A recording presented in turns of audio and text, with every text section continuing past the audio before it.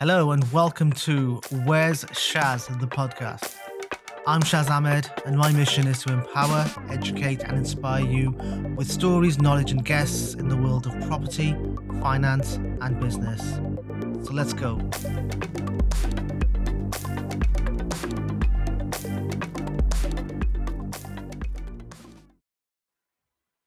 Hi guys, welcome back to another episode of Change with Raji. Here we are, Friday at 6. Like we say, we will be every single week, bringing you someone from the business world to talk about their life and share some amazing knowledge with you guys.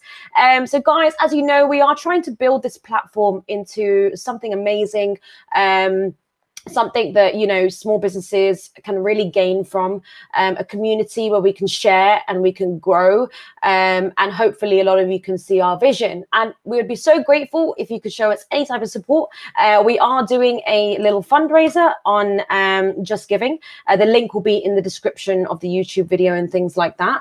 But yeah, I mean, even if you can't donate, just share it or you know, give us a follow on our pages, subscribe to our YouTube, follow us on Twitch. We even have Twitch, you know, those kind of things. Drop us a comment, likes, all these things show us support, and we are very, very grateful for all of them.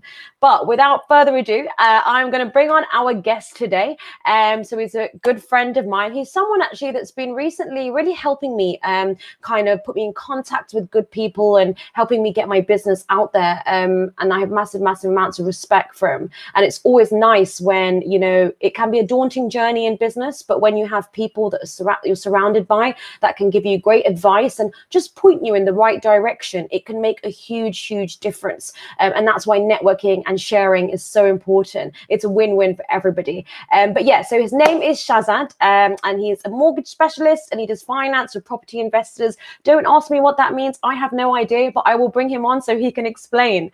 Okay, welcome, Shaz. Hello. Hi, thanks for having me on. That was a hell of an intro. Oh, thank you. It was all honest. But yeah, go on, Shaz. Fire away. Tell us what you do, and all that lovely stuff. So what do I do? I am a commercial mortgage broker. So basically I work with property investors, so people who buy property to either do up and sell for a profit, or they buy them and rent them out. So they're investing in property rather than living in them. I'm kind of the middleman or the broker, so I arrange their finances if they don't buy it in cash, because not everyone's that well off, unfortunately. So they need lending. What you find is a lot of these lenders are specialists. You can't find them on the high street. So, for example, Lloyds, Barclays, or whoever won't do that kind of stuff. So the specialist lending away from the high street. I'm a broker in the middle, and I arrange people's finances to help them start, scale, and grow their portfolios. Right. So what you're saying is that there's like a bunch of people out there that aren't like banks and like, you know, organizations and stuff that are willing to, give money to invest? That bit I'm confused at. Sorry. Sure. So to give money to invest, so you know, if you're a landlord and you've got a property you're renting out, that's a buy to let, because you're buying to let out. Right. Or for example, if you're buying a property that's very run down, can't get a mortgage because there's no bathroom or kitchen, for example. Right. You can't rent that, but you need some sort of funding to maybe do the property up, and your intention is to sell it in 6 or 9 months, make a profit. That type of specialist funding is definitely not available on the high street. Right. So these lenders, what they will gain from that is basically an amount of interest or a fee. I mean, why would they gain from giving somebody else money who's got no money to go and buy a house? Yeah, so, well, first of all, they're not going to give you 100%. They're never going to fund everything. They want you to have some, what they call skin in the game, some risk. But what they gain from it is, interest and fees. The fees do add up. So it's normally £1,000 admin fee, a 2% arrangement fee, interest, of course, valuation fees, legal fees. All these fees do add up. So what you'll notice when you speak to investors as you go down this journey is they've all got these really funky spreadsheets on Excel working out the return on investment, the return on cash employed, how much have I got to put in. But if you can find the right deal, the money is there to be made. So I'm based down in South Wales, and in the Welsh Valleys, and also up north. Because the accent didn't give it away. Yeah, Welsh accent. So, but yeah, in the Welsh Valleys or up north, you can buy a house quite easily for £60,000-70,000. Spend £10,000 to £15,000 on it, and it will be worth £110,000 to £20,000 at the end. And with those numbers, you're able to pull out all your money back out, pay off your original loan and get a long-term mortgage on it. Wow, incredible. Now, how did you find yourself falling into this kind of, like, you call yourself a broker essentially? So you're like a middle person sorting these deals out, sourcing the deals, etc. How did you sort of land in that position? So, well, I mean, I've been in finance now for the best part of 10 years, but I think I wouldn't say luck. I mean, I was made redundant from Barclays. So I was working with Barclays first, but that was more your traditional first-time buyer mortgage. I'm going to live in a house. I need a mortgage to live in. And that was completely different. So right now I'm getting my own business because of the social media and all that kind of stuff. But back with Barclays is the brand. You're just churning business, as it were. They made us redundant to move all the jobs to Liverpool. And that was a bit of a kick in the teeth because it was like, I understood it was nothing personal. It is business, but that's also the bad thing. There is no personal touch. It's a business. They're never going to look out for you long term. So I think we got made redundant. Had 6 months gardening leave. Had money to play with, and what I did, I set up a business on one hand. So I set up a burger restaurant, gourmet burgers, very fun and fancy. But I also took time to see what my next step would be, and that was moving into specialist finance because I had the qualification. And I just want to see what it was all about, really, and that's how the journey started. So do you still run the burger restaurant as well? Unfortunately, not. No. So it's still within the family. Damn it! Walker got a free burger. I still get freebies. It's still within the family, but basically, I think I wasn't giving it enough time or attention. So I would be sat there, but on my laptop doing finance because I was so busy with the finance, and it wasn't a good use of anyone's time. So I thought, look, I'll sell my share, let them run it. I still get freebies because they're still family. I'm just thinking, would I travel to Wales for a burger? Yes, I would. For a free burger, I would travel to Wales. Yeah, I admit it. Right. So award-winning burgers, right? Oh, definitely traveling then. So this jump that you made, from being employed, obviously you got made redundant. Was that the push for you to say, you know what, I'm going to work for myself? Pretty much, yeah. Because again, like I say, although I understood it was nothing personal, that was the issue, that they didn't care about you as people. It was just profit, numbers, business, which I understand because they've got to run a business. But for me, that didn't work long term. And that was it. It was to go self-employed. So I remember when I was speaking to the managing director of the firm that I'm with now, and he was like, "Yeah, we'll take you on. No issues. But it's self-employed. There's no kind of income. You got to work and get it." And I was like, okay, cool, I'll do that. However, is there any kind of retainer or any kind of monthly buffer you can give me just to keep me over the first couple of months? And he was like, yeah, no chance. I was like, why not? He said, look, I know if I give you a guaranteed income, even if the first 3 months you can pay me back, I know you're not going to be as hungry as if I pay you nothing, because you've got to do something to get an income. And I tell him now that's the best thing he ever did for me, because, yeah, you're sink or swim, all or nothing. If you don't do anything, you're not making anything. And that really does light a fire in your bum. Absolutely. I think when your back's up against the wall, there's only one way you can go. And you often hear this from a lot of people where they was in a situation and something amazing came out of that situation. But what would you say was the biggest challenge for you in terms of, you had the knowledge, obviously you come from that background, but where was the biggest challenge from going from employed to self-employed? I think it is generally getting a book of clients. So I started with no clients, no brand, no one knew who I was. And it's a case of, well, how do you get clients? And I was like, they could open doors for me, they'd get me in certain places, but it's down to me to either show people my knowledge or to just impress people or create a relationship. And believe it or not, I'm pretty shy. I don't really like talking about myself too much, but that was the barrier, is kind of get yourself out there, because at the end of the day, there's thousands of mortgage brokers. There's some who are cheaper than you, so they don't charge fees, for example. So why would someone want to use you? And for me, that was the thing. Well, actually, they're going to want to use me for me, so I need to lean into my personality a lot more. And the ones who don't like me, they weren't going to work with me anyway. Absolutely. And you said, there are thousands and thousands. There are thousands and thousands of mortgage brokers. So what is it that you do particularly to help yourself stand out? Because before somebody really gets to meet you, obviously when you meet you know, I know you enough to say you're very honest, and you know, you work very well, and sometimes you have no qualms in saying no to a client if you need to. So what is it, how would somebody, you know, how would you basically make yourself stand out for them to get to that point where they then get to know you? Because no one's going to know you before they meet you. Do you know what I mean? So how do you make people come to you in that sense, or do you go to people?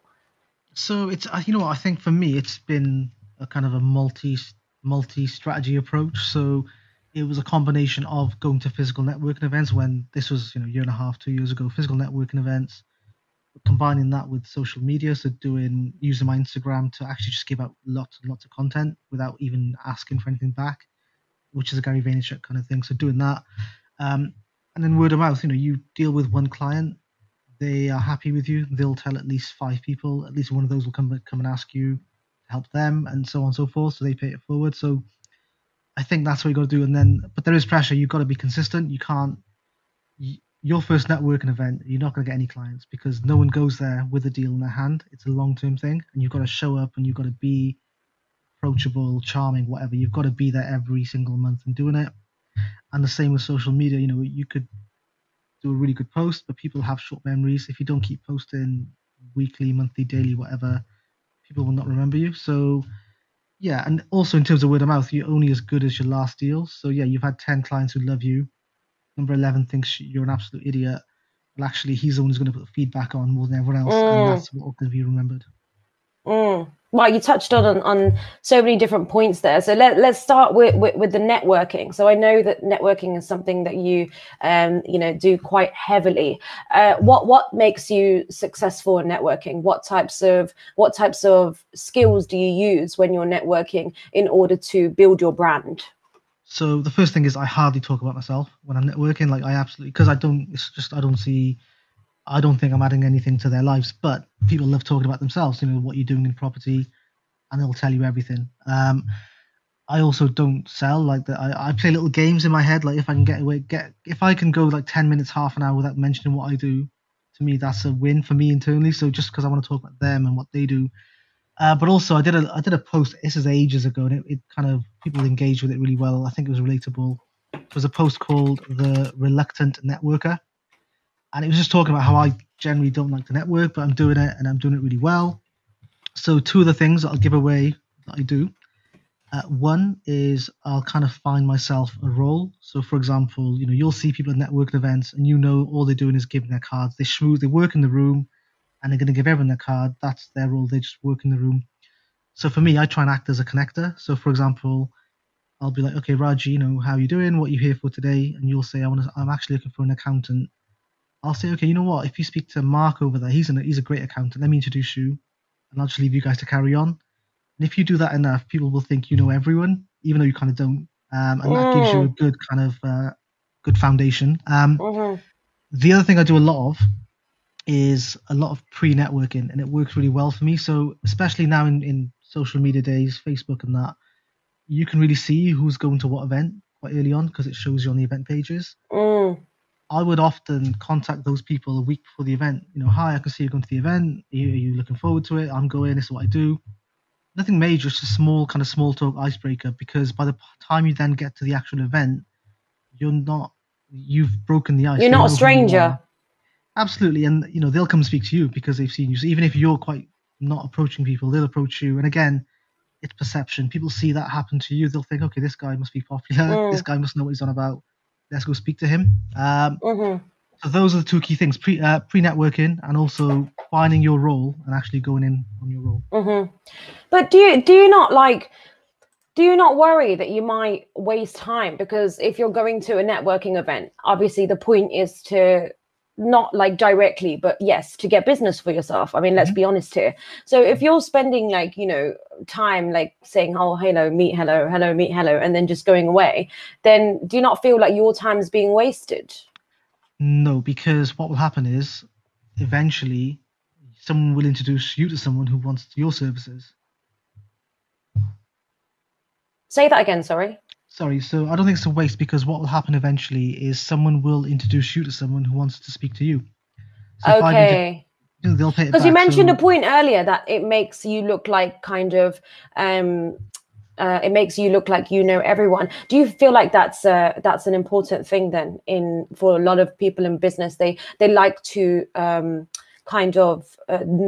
they like to connect with somebody who they think knows a lot of other people, and if they think that person knows a lot of other people, they're more likely to stay connected to that person. Definitely, and I think it helps with perception as well. So if you're perceived as someone who knows the people, then yeah, people will come and speak to you. And I think the other thing that worked really well for me, and this is, I've been fortunate, is I've been able to speak at events. So industry specific property events, I get to go on the stage, give them a 5-minute mortgage update. And again, it means I don't have to then do a pitch, because actually I'm the preferred partner. They've introduced me already, and I've given them an update. So then they know what I do. I haven't got to do a sales pitch. Amazing. And these events that you speak at, do you find them online, or is it connections that will point you in that direction? How do you go about speaking at events? You know what it is? So the property industry is a bit of a bubble, and I'm sure most industries are quite insular in themselves. So within the property industry, you know what events are going on, you know what the good ones are, you know what the bad ones are, and you know which ones are value for money. So a lot of these events really depends. The good ones are where the hosts are lively and where the guest speakers are adding a lot of value instead of just selling you something. So you just try and go to those ones. And as I say, I'm speaking at 2 events regularly every month in Cardiff and in Birmingham. And that helps as well. So because I've spread the location quite wide, it does help you spread and get more clients. Now, I know that public speaking is actually something that you're quite, that you don't really like to do. So how do you get yourself to do all these events and stuff? Again, it's one of those, sink or swim. You got to do it. I don't particularly mind public speaking, but I think I could definitely be much better at it. So yeah, I think I need to improve my content and my delivery. But I don't particularly get scared in front of a group, because again, for me, it's like I know they're there to listen to me. Whereas if it's one of those situations where someone says, "Okay, can you all get up and introduce yourselves?" then I'm like, "Oh God, have I really got to do this?" Absolutely. And I reckon that, you know, especially in an industry like properties where there's so many events and so many people speaking, I think what sort of attracts people to go and listen to a particular someone, like you said earlier, is the brand that you build. Would you agree? Yeah, definitely. So like the Instagram, the name of the Instagram, so Where's Shaz, that came off of the networking. Here he is. he's here, there, and everywhere. So yeah, essentially, I was going to so many networking He's here on Change with Raji, live at 6. Yes, live at 6. Catch me.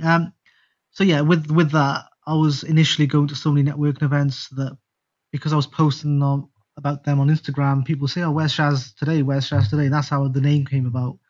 So, and that's the other thing as well in terms of networking. It's just you've got to keep doing all these things in line with each other. So if I go to an event tomorrow, whether or not get any clients or not, I know I still need to post about it, take a picture whilst I'm there, because for my social media, it shows I'm actually mingling with these people.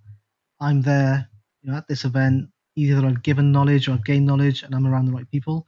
So you have to follow up and do all these things. It's no good going to an event, and if no one knows about it, then no one knows about it. Incredible. And in terms of, so you mentioned that something that you do as well is posting out a lot of content that's meaningful. What's meaningful content to you?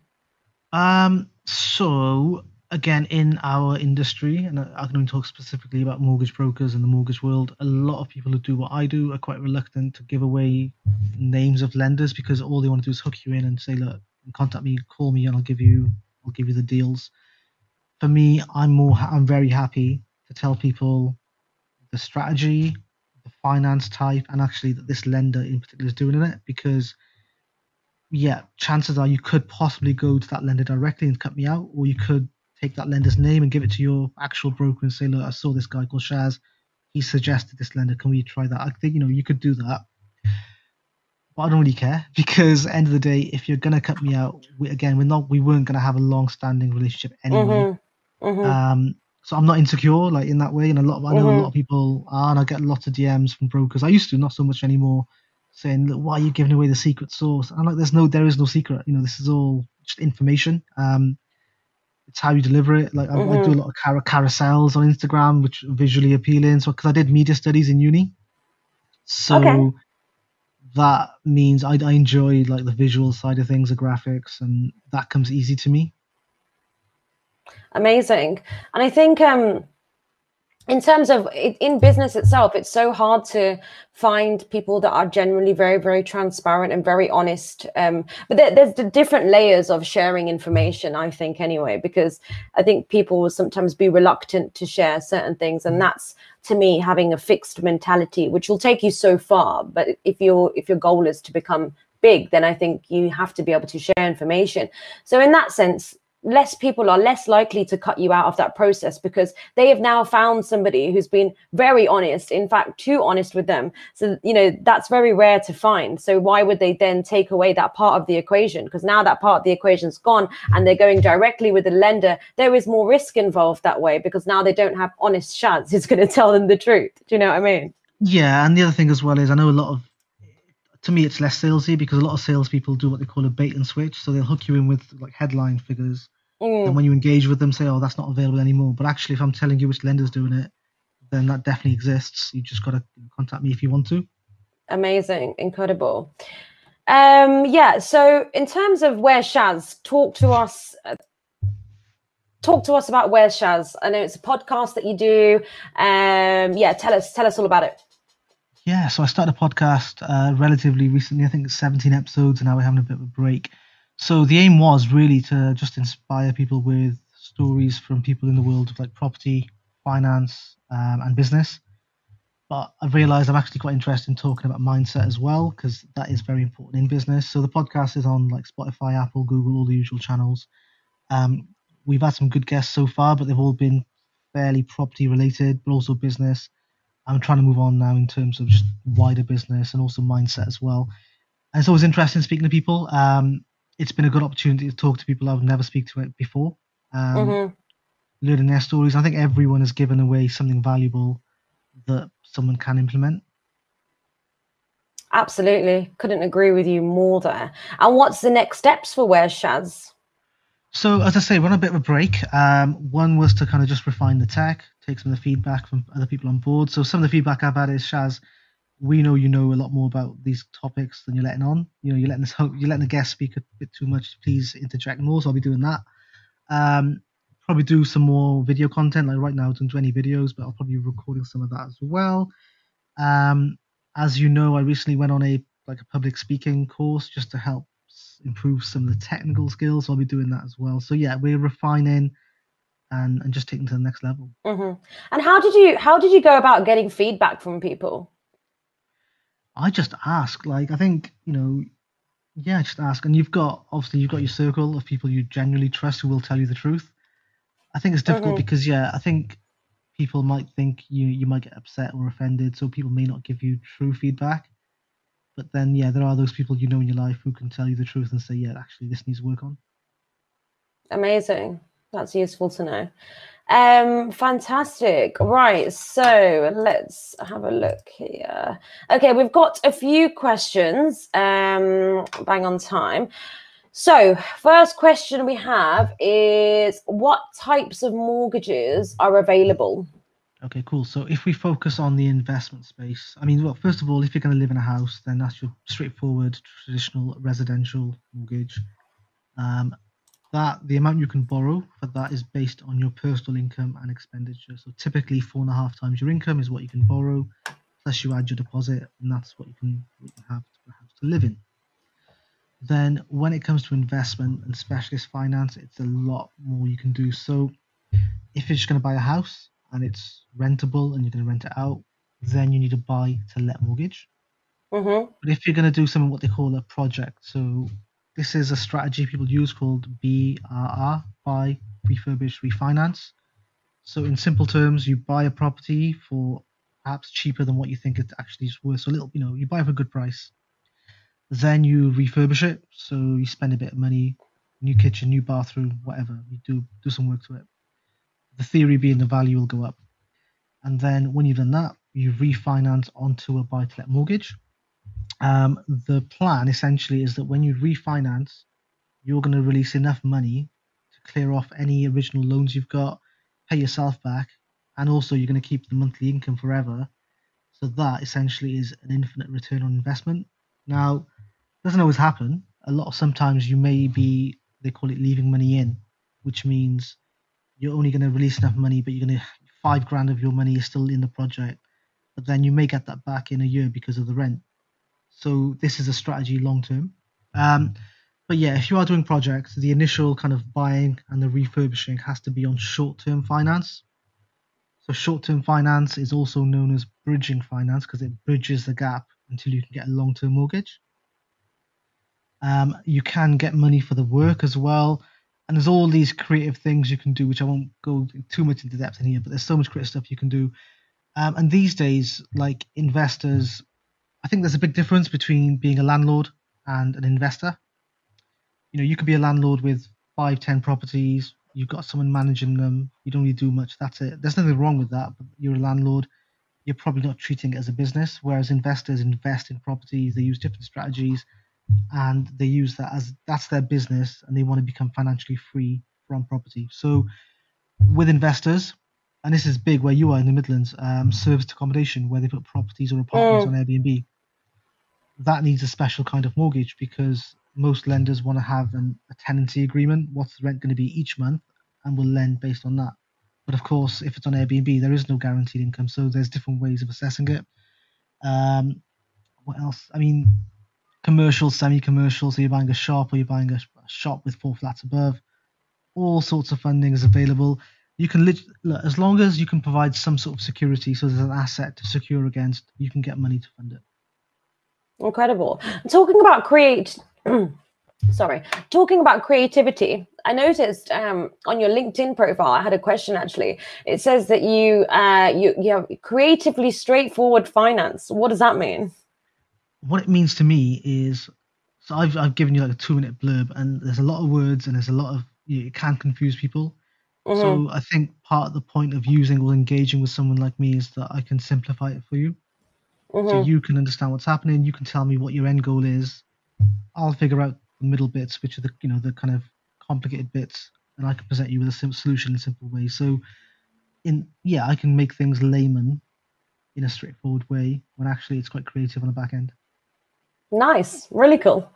Right, we have another question. How much deposit would I need if I wanted to buy a house?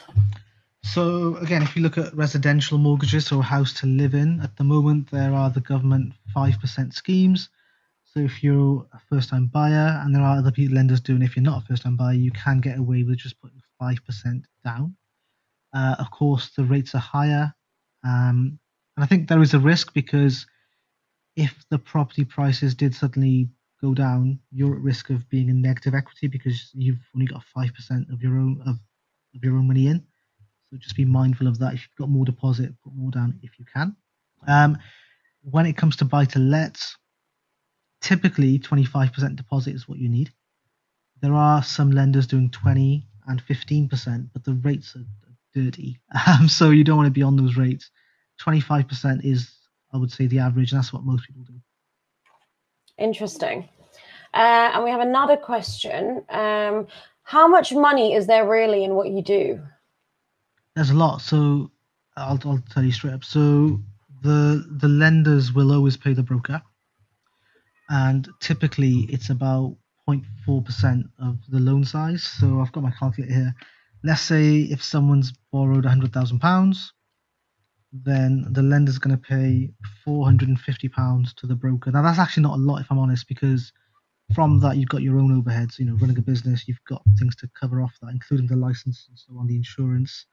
That's what you get. Then some brokers, like myself, we also charge broker fees to the client, so we keep that as well. This is why I'll do a lot of stuff in South Wales, but I also do stuff in the Midlands, because in South Wales you can buy a house for £60,000, but the lender's fee on that is not going to be amazing at all. Whereas in Birmingham, people are buying houses and doing conversions for £500,000, which makes it all worthwhile. So it's a balancing act, but there's enough money in what I do. Interesting. And I'm guessing it's a long-term game, isn't it, at the end of the day, just like with anything? It's quite funny because often I feel, a lot of people ask this question in whatever industry you're in. I mean, people will say, like, how much money is there in branding? And just like business can be quite glamorized to a lot of people. I think it doesn't matter what industry you're in. It's important to remember it's a long-term game. And often it's a lot of hard work and dedication, and you're doing more than what you're getting paid for to start off with. But over the long run, it starts to build up and things start to, kind of come together. Yeah, and the other thing I would add actually is because I deal with investors who are building their portfolio, they're not just buying one property, they're going to be buying maybe 6 in a year. So I've got 6 bites of the cherry, I've got 6 lots of lender fees coming in. So it's more regular business. Whereas if it was residential mortgages, they're going to buy a house once every 5 years is the UK average. So there's less return on clients coming in. Whereas with investors, they're doing multiple transactions, once every other month. Yep. And then we have another question. Is the mortgage transferable if I move to another property? Kind of, yes. So a lot of residential mortgages are what they call portable. Now, what porting or portable mortgages means is, say you move to the house, as long as you don't borrow any additional money, you can just take that rate on that amount of money with you to the next property. They still have to do a valuation, so the new house has to value up, but that is possible. If you did want some extra money, then they would have to just reassess your circumstances, and the additional amount would be on a different rate. But yes, you can. So it's weird. The mortgage itself isn't, but the rate is. And how has lockdown kind of affected your business, or has it? Yes, I mean, I guess it has and hasn't. So first lockdown, I was actually in Pakistan. I was stuck there. So I went for a family wedding. I was meant to be there for 2 weeks. Took my laptop, thinking I'd do a bit of work, just whilst I'm there. Day 3 of the holidays, suddenly the world's locked down, and COVID's a real thing. God. Yeah, and I was there for like 3 months in the end. But the good thing was I had my laptop. But just by chance, I was able to do a lot of work. I was very productive on the other side of the world. And then, when I got back, like I said, there was no physical networking. They were all on Zoom. So that was a different change. But it meant my costs were lower because I was working from home. I wasn't traveling as much. I wasn't paying for accommodation. And actually, business was busier because the government was pumping so much money into the economy to keep things just ticking over. A lot of that money was being used for investments, whether it should have been or not been. I would say mortgage brokers on the whole are busier than ever, especially right now with stamp duty. I mean, it's going to end of this month. People are clamoring just to make as many savings as they can. Solicitors are feeling the pressure. I've spoken to so many solicitors who are just like a breaking point because there's so many things coming through. But yeah, I think how it's changed is that my costs have been reduced. I'm not traveling. I'm not on the road as much. But on the flip side, I'm actually doing more business because we are as busy as we've ever been. Incredible. And moving forward, do you think you're going to implement these changes? Like, do you think you're going to do more things online to keep your costs lower? Potentially. So I ran a specialist finance webinar about 6 months ago, and that was about 100 people at peak. So that was good. And I could do that from home. So that, I think there's some things I would do. So I'll probably do one of those again because it meant people from Scotland, Newcastle could virtually attend and without having to visit me in a hotel room, like a hotel or exhibition room. But I think nothing actually comes close to physical networking, like face to face. I don't enjoy doing the Zoom networking because I can't really engage with people. There isn't that kind of connection. So I think what they're saying is they're going to come back doing that kind of stuff in September. So we'll see. But yeah, I'll definitely do more kind of online webinars and seminars because it is easier for people to attend whether they're in other side of the country. Yeah, I think it's really about sort of having more of a balance, just knowing that, you know what, it's something that I've come to terms with recently. I mean, I spent obviously the whole of last year doing things online on the computer, pitching people on, through Zoom and speaking with clients through Zoom and networking through Zoom. And I was still very, very new in my business. So It was quite a lot to start off with. But I think something moving forward is that, yes, I definitely am excited about the face-to-face and networking and public speakings and all that type of stuff. But definitely I'm not going to forget how important and how also beneficial things can be online. And I think if we don't learn from these things and adapt, then just like, we see time and time again what happens to companies and situations that don't adapt. And I wouldn't want that situation to happen, obviously. So it's definitely like, an eye-opener for myself. Yeah, I think you've definitely got to be, like you said, adaptable and fluid with what's happening. But what the main benefit of this whole pandemic, if there's been any, is the use of technology. So Zoom was not even a popular app before the lockdown, but now everyone's using it, and Teams and all these other apps. Mm-hmm. Um, you know, so those things have accelerated, and there is definite benefits in doing that. But then, I have some clients, and they want to. The first time they spoke to me, and they want to arrange a Zoom call. I'm just like, look, a phone call's fine. Let's just do phone calls, because pre-lockdown, a phone call was perfectly adequate. So I think there's pros and cons. I'm not the biggest fan of Zoom. Mm-hmm. And then finally, leave it on this. What advice would you give to people who want to go down the route of, the line of work that you're in? What advice would you give them? So I would say it's definitely not easy, but it's definitely worthwhile. I think I've done what I've done, or what I do as a PAYE employee, and also self-employed. So if I had the choice, always go self-employed, because financially, but also in terms of being independent, there's much more benefits doing it for yourself. But I would say do it for the right reasons, because end of the day, think about what you're doing. So yeah, I'm a mortgage broker, but actually what I'm doing is I'm helping people buy property that other people are going to live in. So if I am not responsible with what I'm telling people, or if I sit on things too long because I'm scared of giving bad news, there is a genuine impact on the other end. Someone's going to live in that house and so on. So just do it for the right reasons, and yeah, be self-employed. Fantastic. Amazing. That was amazing information, Shaz. So guys, look, you can find him on Facebook, facebook.com, obviously facebook.com / Where's Shaz. If you just type in Where's Shaz, you'll find him. He's also on LinkedIn as well. It's Shazad Ahmed on LinkedIn if you want to check his profile out. Instagram, if you want to look at those cool carousels that he's talking about and many other exciting posts that he's got going on, then jump on and search Where's Shaz on Instagram.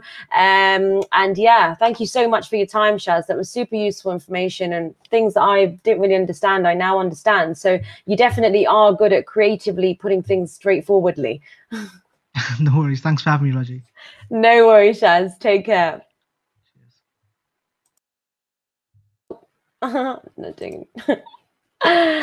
Wow, guys. So, like Shaz said, it is so amazing to, go on that journey of starting your own business and doing things, but you have to do it for the right reasons. I think often I find that, running a business is in this day and age quite glamorized. And, it's cool to be a CEO, but actually it's a lot of hard work. It's a lot of hours.